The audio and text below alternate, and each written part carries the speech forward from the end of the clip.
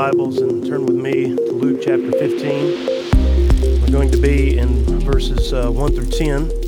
So we've already read our text earlier. Let me just give you a little bit of a backdrop to that text. I want to fill in the context a little bit because Luke 15, as we've already seen in the previous chapters leading up to Luke 15, Luke is showing us the popularity of Christ at this point in his life. There are multitudes and multitudes, which translates into thousands and thousands of people that are thronging around Christ. They are following him. And obvious, as we have been able to already see, that there are many in the crowd who are following Jesus for a show. It was more or less a spectator's event for many people as they accompanied Jesus on his journeys. Some followed him in hopes that they could catch Jesus messing up. There were those who wanted to see Jesus fail. They wanted to see him commit some egregious offense against the Jewish law.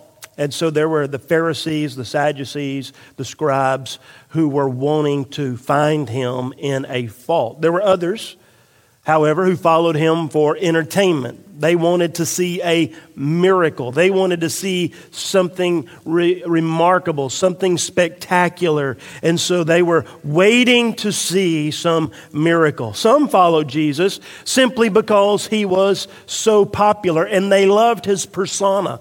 They loved how he was kind and nice and how he waxed eloquent in speech and perhaps even how he was able to upset kind of the religious system a bit because of his wit and his wisdom. And so they followed him because of his popularity. But then there were those who followed Jesus because they were loved and accepted by him. They saw in Jesus something they'd never seen in anyone else. And they were drawn to his grace, his mercy, and his love. And these were people who the Bible often describes in more of a cultural, the cultural terminology. These were sinners and publicans or tax collectors. You know, it's interesting that these two groups of people are divided into two categories, tax collectors and sinners. And again, this is a cultural distinction that you're hearing when you see that, because the tax collectors were literally hated by the Jews. Because the tax collectors were Jews, but basically what they had done was sold their souls to the Roman franchise, and they ultimately were employed by the Roman government to go back to their own people and through very unethical means would extract money, and they were protected under the law of the Roman government. They could take the money with whatever means they wanted to. They could take it by force. They could steal it. They had improper balances whenever they would weigh out the taxes, and so they were literally hated. They were the scum of Jewish life. And so what I want us to do when we hear that in the text, when we see that Jesus received sinners and tax collectors, here's how we really need to hear it. Jesus received sinners and very bad sinners. That's how they understood this. The text shows us that Jesus received them. So if you're taking notes, the title of the sermon today is Jesus received sinners. Now it's up to you if you want to put "and very bad sinners." Jesus received, or this man received, sinners. He would have dinner with them. He would sit, giving his time to talk with them. And this upset the Pharisees because Jesus was supposed to be this teacher of the Jews. He was supposed to be this one that should not be associating with these awful people. case you haven't figured it out by now, Jesus upsets a lot of people. As you read Luke, a lot of people get upset when Jesus comes in the room, or they leave upset after Jesus comes into the room or shows up at a dinner party. But why were these religious people so upset because Jesus was receiving sinners? Well, they were upset because Jesus loves sinners. But this also shows us into the hearts of those religious people, those who were Pharisees. They didn't view themselves as sinners. They didn't see themselves as in need of being saved per se, because they classified other people as sinners, but never themselves. And Jesus, what he is doing in this text, he's getting to the heart of his earthly mission. He's getting to the very heart of the essence of why he went to the cross. It is the heart of the gospel. I want to do something at the front end of this sermon because I want you to think about this as you go through. I want to challenge you, brothers and sisters, if you are a believer, if you're a member of this church or you're a visiting member of another church, but you are a believer, I'm going to ask you to do something. I want you to think of one person you know that's lost. One person. Not 20. One. One person you know that's an unbeliever. Doesn't matter who it is. It could be somebody who lives in your own household. It could be a coworker. It could be a neighbor. It could be a friend, a cousin. I don't know. Think of that one name. I want you to get it in your mind right now. Get it in your heart. Think of one person who is lost. Now then, I want you to begin to pray for that one person to be saved. And I want you to pray that God would use you as a vehicle to share the gospel with that one person. That one person. That's all we're going to be focusing on. I'm going to give you some more practical steps to this. But do you have that name? Not if you got a name. Do you?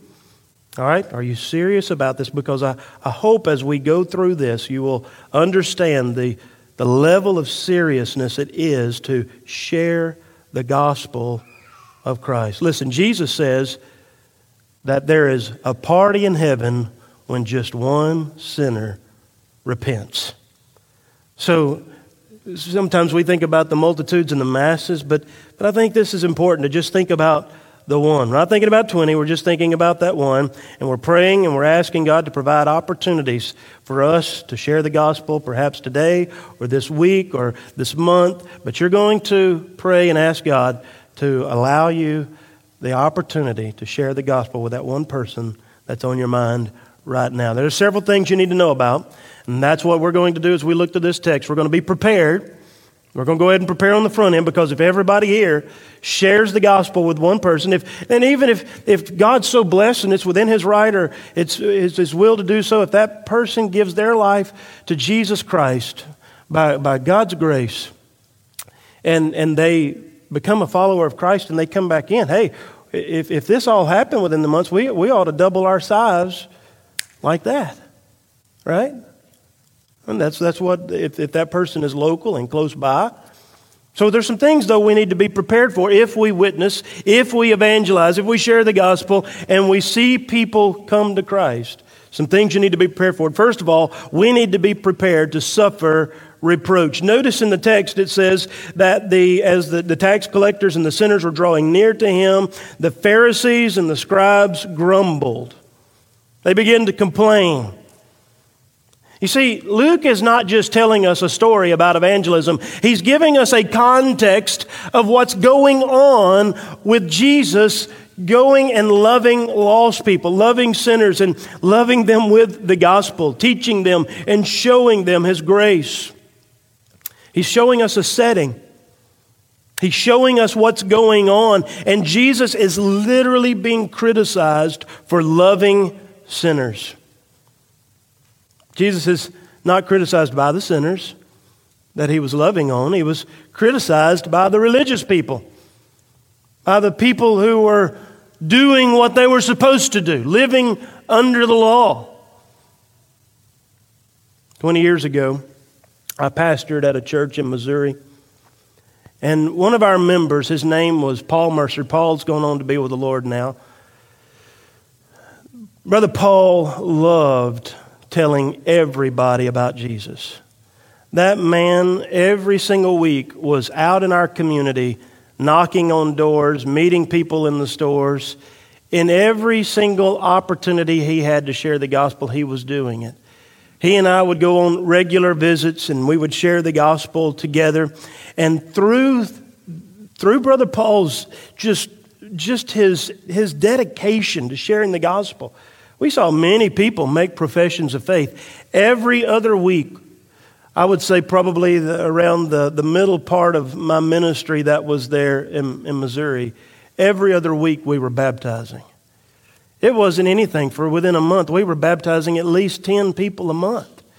We saw so many people come to faith and were following the Lord in baptism. And people were filling up the church. And I could have never imagined that somebody would have been upset at all the people coming to faith in Christ until one day, one of the older members, an old trustee of the church, came up to me and he put his hand on my shoulder and he said, "Preacher, we're losing control of the church. All these new people who are coming into the church, they don't know how we do things here."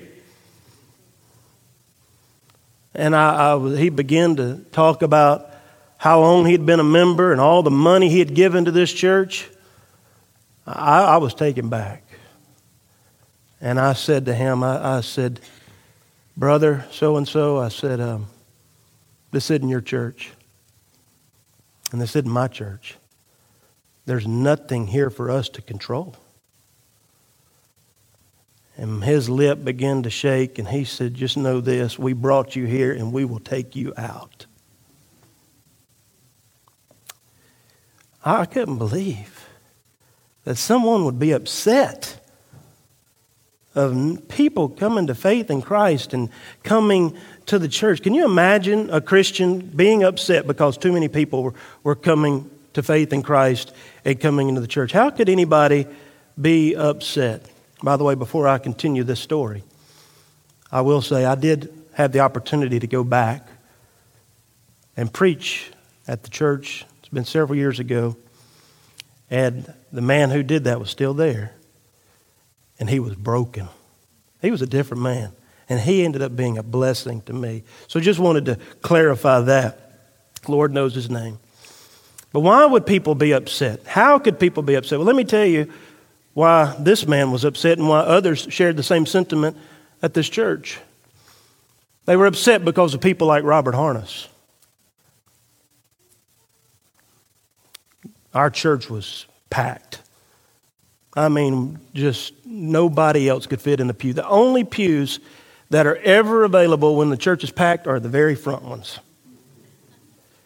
And it was on a Sunday morning that Robert Harness walked through the church doors for the very first time. Nobody knew him. I didn't know him. But he couldn't find a seat. He was late coming in. And he walked all the way down the front wearing his cut-off blue jean shorts, his shirt that was about 3 times too tight, a do-rag, and tennis shoes. And he sat down and he cried through the whole service, ended up giving his life to the Lord. Ended up trusting in Christ, and man, it was a radical change that we saw in Robert's life. Robert was a rough character. He was dying from a disease that he got sharing needles. All of his friends were either dead or in jail. His kids were on drugs. Robert was a mess. But man, when he fell in love with Jesus, he wanted everybody to know it. He went and bought all kinds of Bibles at the Christian bookstore and put in his trunk of his car and went to every one of his friends. He went and visited the jails. He went and visited his neighbors. He gave all of his family members a Bible. He would call me up and he'd say, "Brother Greg, I've been reading the book of Job. Man, this is amazing, but why would they name a book called Job?" He didn't know. How could anybody be upset Well, they were upset because I remember one particular Sunday where I was preaching. And it was just like there was no movement or anything. And Robert was so full of God. He stood up in the front and he turned around and looked at everybody. And he said, "What's wrong with y'all?" He said, "Did you not just hear what he said?" He said, "Every one of you need to be down here right now on your knees begging God for forgiveness." Let me tell you why people didn't like Robert. He made them uncomfortable. That's what young Christians do. They kind of rock the cart. I mean, they don't, do you know that a little baby, that's what we are when we come to faith in Christ. We're babes in Christ. It takes a lot of patience with a baby, doesn't it? Man, some people just don't have patience with new babies. But Robert made people feel uncomfortable. And that's what new converts do. New converts would come in and they would shout when they were supposed to be silent. New converts would come in wearing the wrong clothes, or they'd wear a hat. And you're not supposed to do that in church, right? At least that's what we say. They would come in and have the audacity to sit in a church member's seat. Or park in a church member's parking spot. They make people uncomfortable. Religious people get, when religious people get comfortable and someone starts making them uncomfortable, what do? Well, they begin to complain. They begin to grumble. The same people who will say, "We want our church to grow," will be the first ones to complain when the church starts growing. And whenever things begin to happen that change the dynamic or the overall structure, what they really mean when they say we want our church to grow is we want our church to grow as long as the people who are coming in think the way we think, vote the way that we vote, don't take my parking spot, don't take my seat, and give regularly and faithfully to the church. That's whenever it's all good. But whenever they come in and act like a baby Christian, well, then it causes us to be uncomfortable. You see what Jesus is doing? He's welcoming the people who made the religious people uncomfortable. He was welcoming to the sinners and the really bad sinners. Occasionally I hear those words by that old trustee in my mind. "Preacher, we're losing control." And then I can't help but hear the words of that old hymn that we sing, "Jesus paid it all." Jesus paid it all to him I owe. And I'm reminded that none of us own anything in the church of our living God. None of us have any rights, any controlling rights to God's church. The pews we sit in, the parking spots that we get to park at, the building itself, this isn't ours. This belongs to Him. And we owe it all back to Him. He's paid it all, everything here. Y'all know when I came to Calvary, and I made it very clear when I came here, we don't put plaques on anything. The only name that's going to be noted here is Jesus. This is all His. This belongs to Him.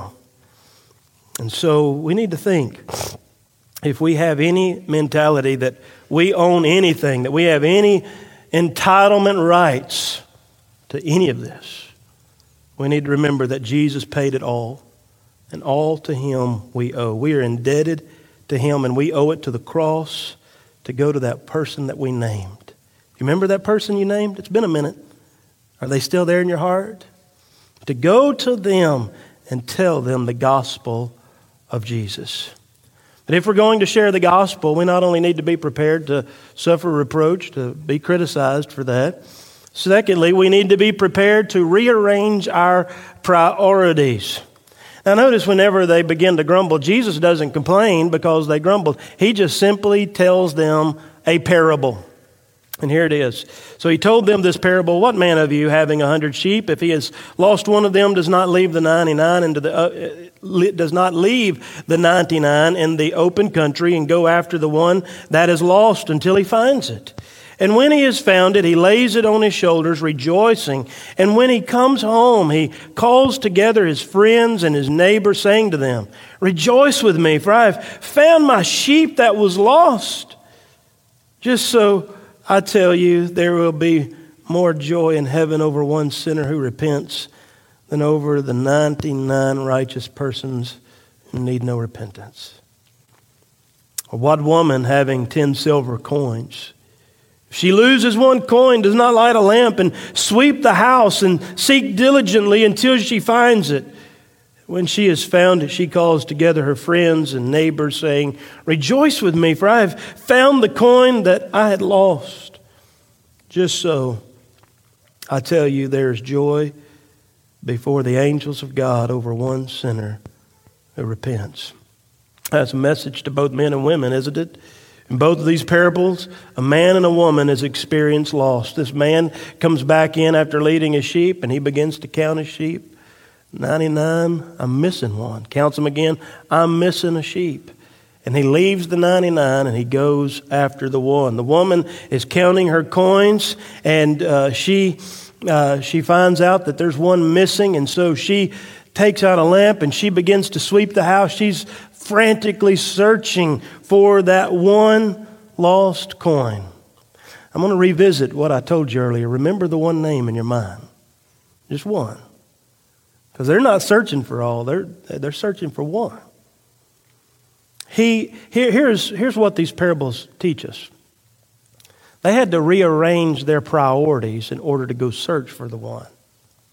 Their lives changed the moment they realized there was one that was lost.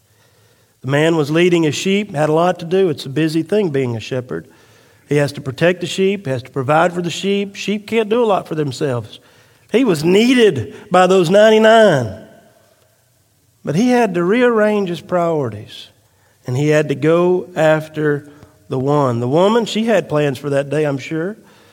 She was probably having to go fetch water. In those days, they didn't have running water in their house. They had to go fetch water away from the house. She needed to go to the marketplace at the store. She probably had to take care of the yard animals.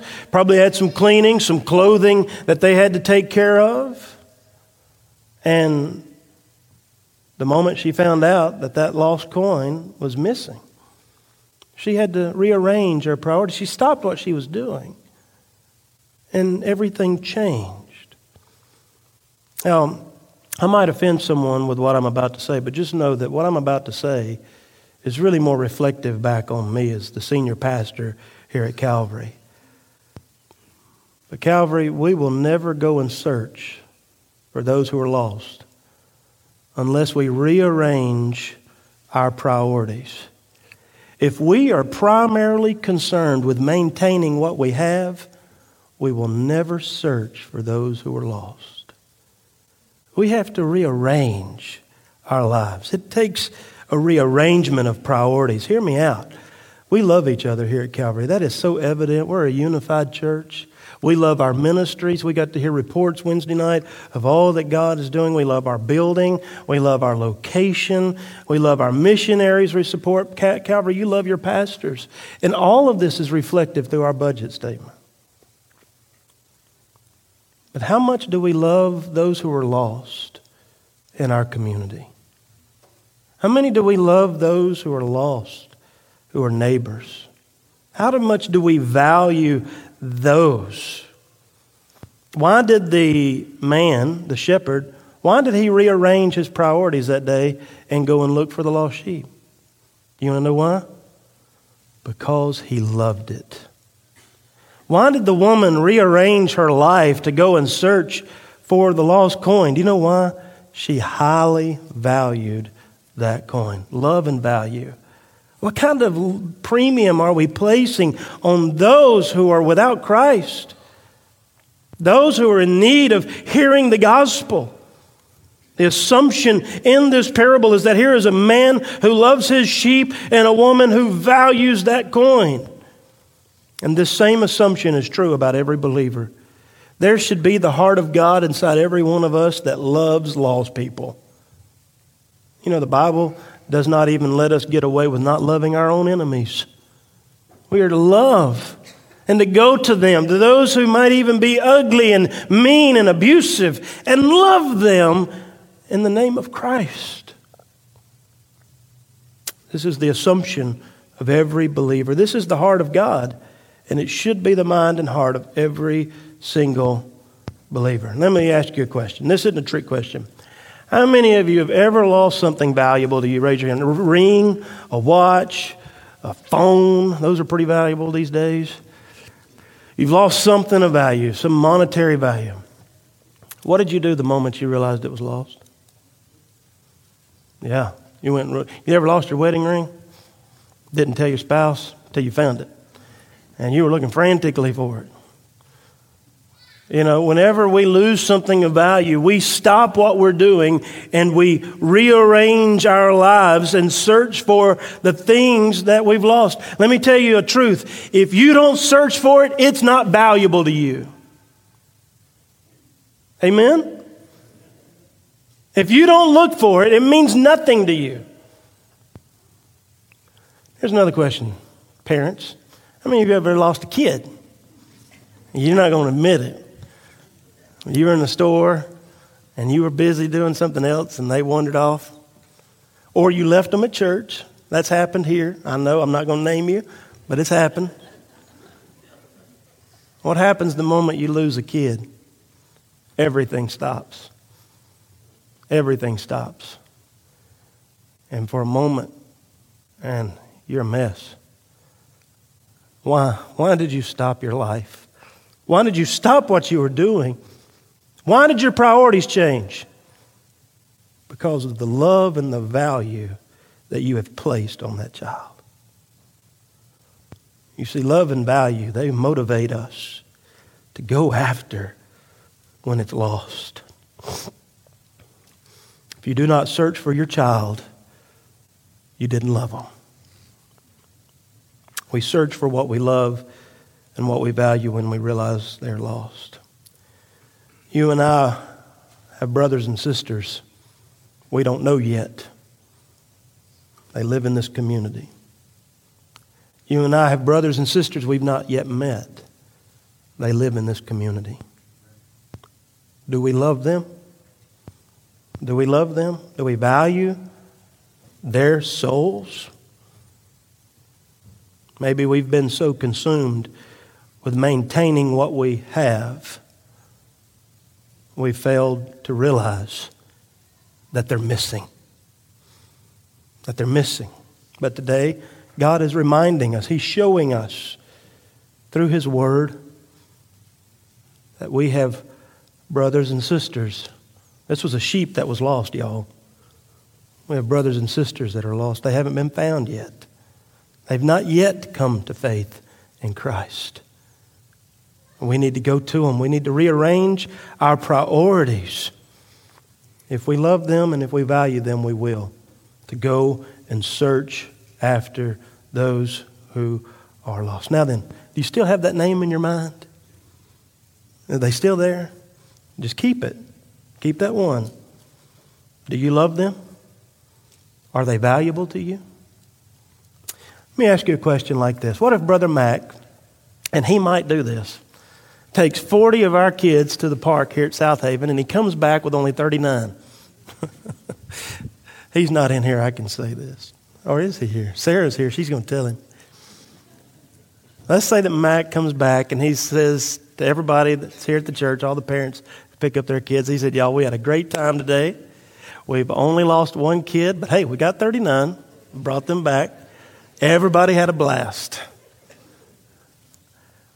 Are we going to be okay with that? I mean, it's 39. That's pretty good. Statistically speaking. I'll tell you who's not going to be okay with that. The parents, for sure, of that one who was lost. But I know this church.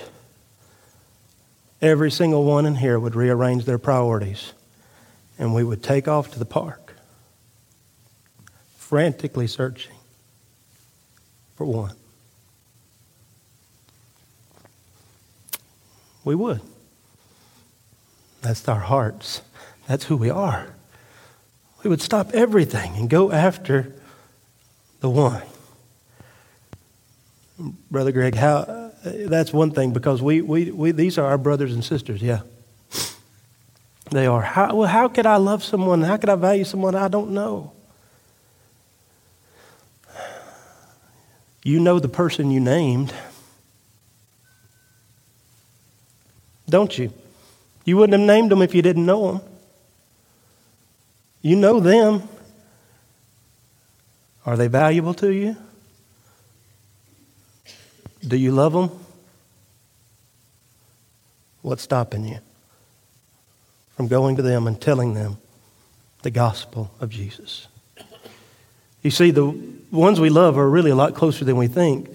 Co-workers, people in our community that we see all the time at the store, the routine things, the neighbors. Not everybody's just a stranger that's lost. We know many people who need to hear the gospel of Jesus. If they're valuable, you search.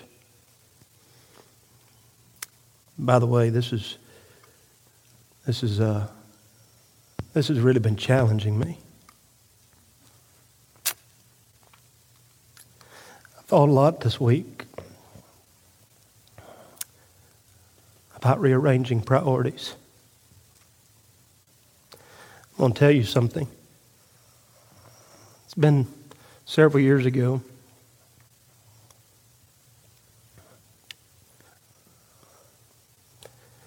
I was asked to go visit a son who was in prison or jail. I said I'd do it. I contacted the jail. The jail makes it very complicated to get in to see people.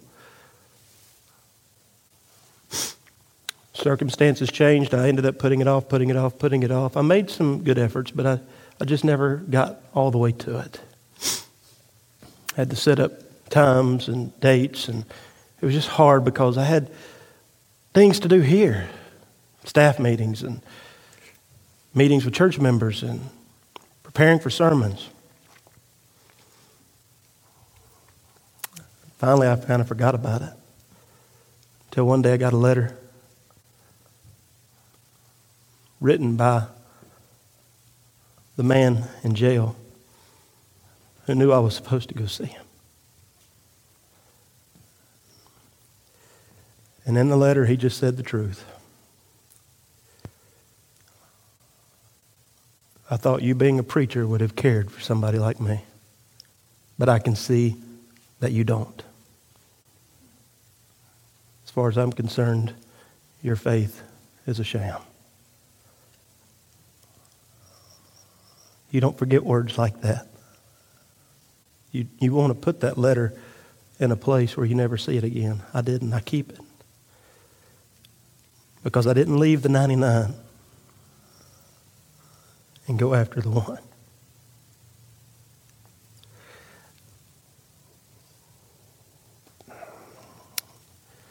This is what I don't like about expository preaching. You just can't pick over things.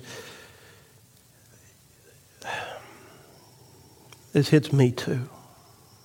But if we're honest, most of us here have not rearranged our lives to go after the one. And that's what it takes. What we love and what we value when it's lost, we search for it. So finally, not only do we need to be prepared to suffer some reproach, some people are not going to like it. Not only do we need to be prepared to rearrange our priorities to go after the one, we need to be willing and prepared to celebrate when one is found. This is what we see in our text. The man and the woman, both after they find the lost sheep and the lost coin, they don't just celebrate. They call their friends and their neighbors and they're like, hey, you come celebrate with me. And Jesus shows us something about what happens in heaven. He says, even in heaven, The same way there's celebration before the angels in heaven. This is showing us that it is God himself who is celebrating when one person repents, when they are found. And here's the truth. If we search, we succeed. You know, Dr. Gray Allison used to say all the time, people being saved is God's business. It's your business to go tell them how to be saved. And when you go and tell people about Jesus, you're always successful because you're just being obedient. I don't know what God's going to do with the one name on your mind. That's up to the Lord. All I know is that it's our job to go. And don't take me wrong. If there's multiple people in your life and you can share with as many people as you can. Share with one a day. But just know this, when you search, you succeed.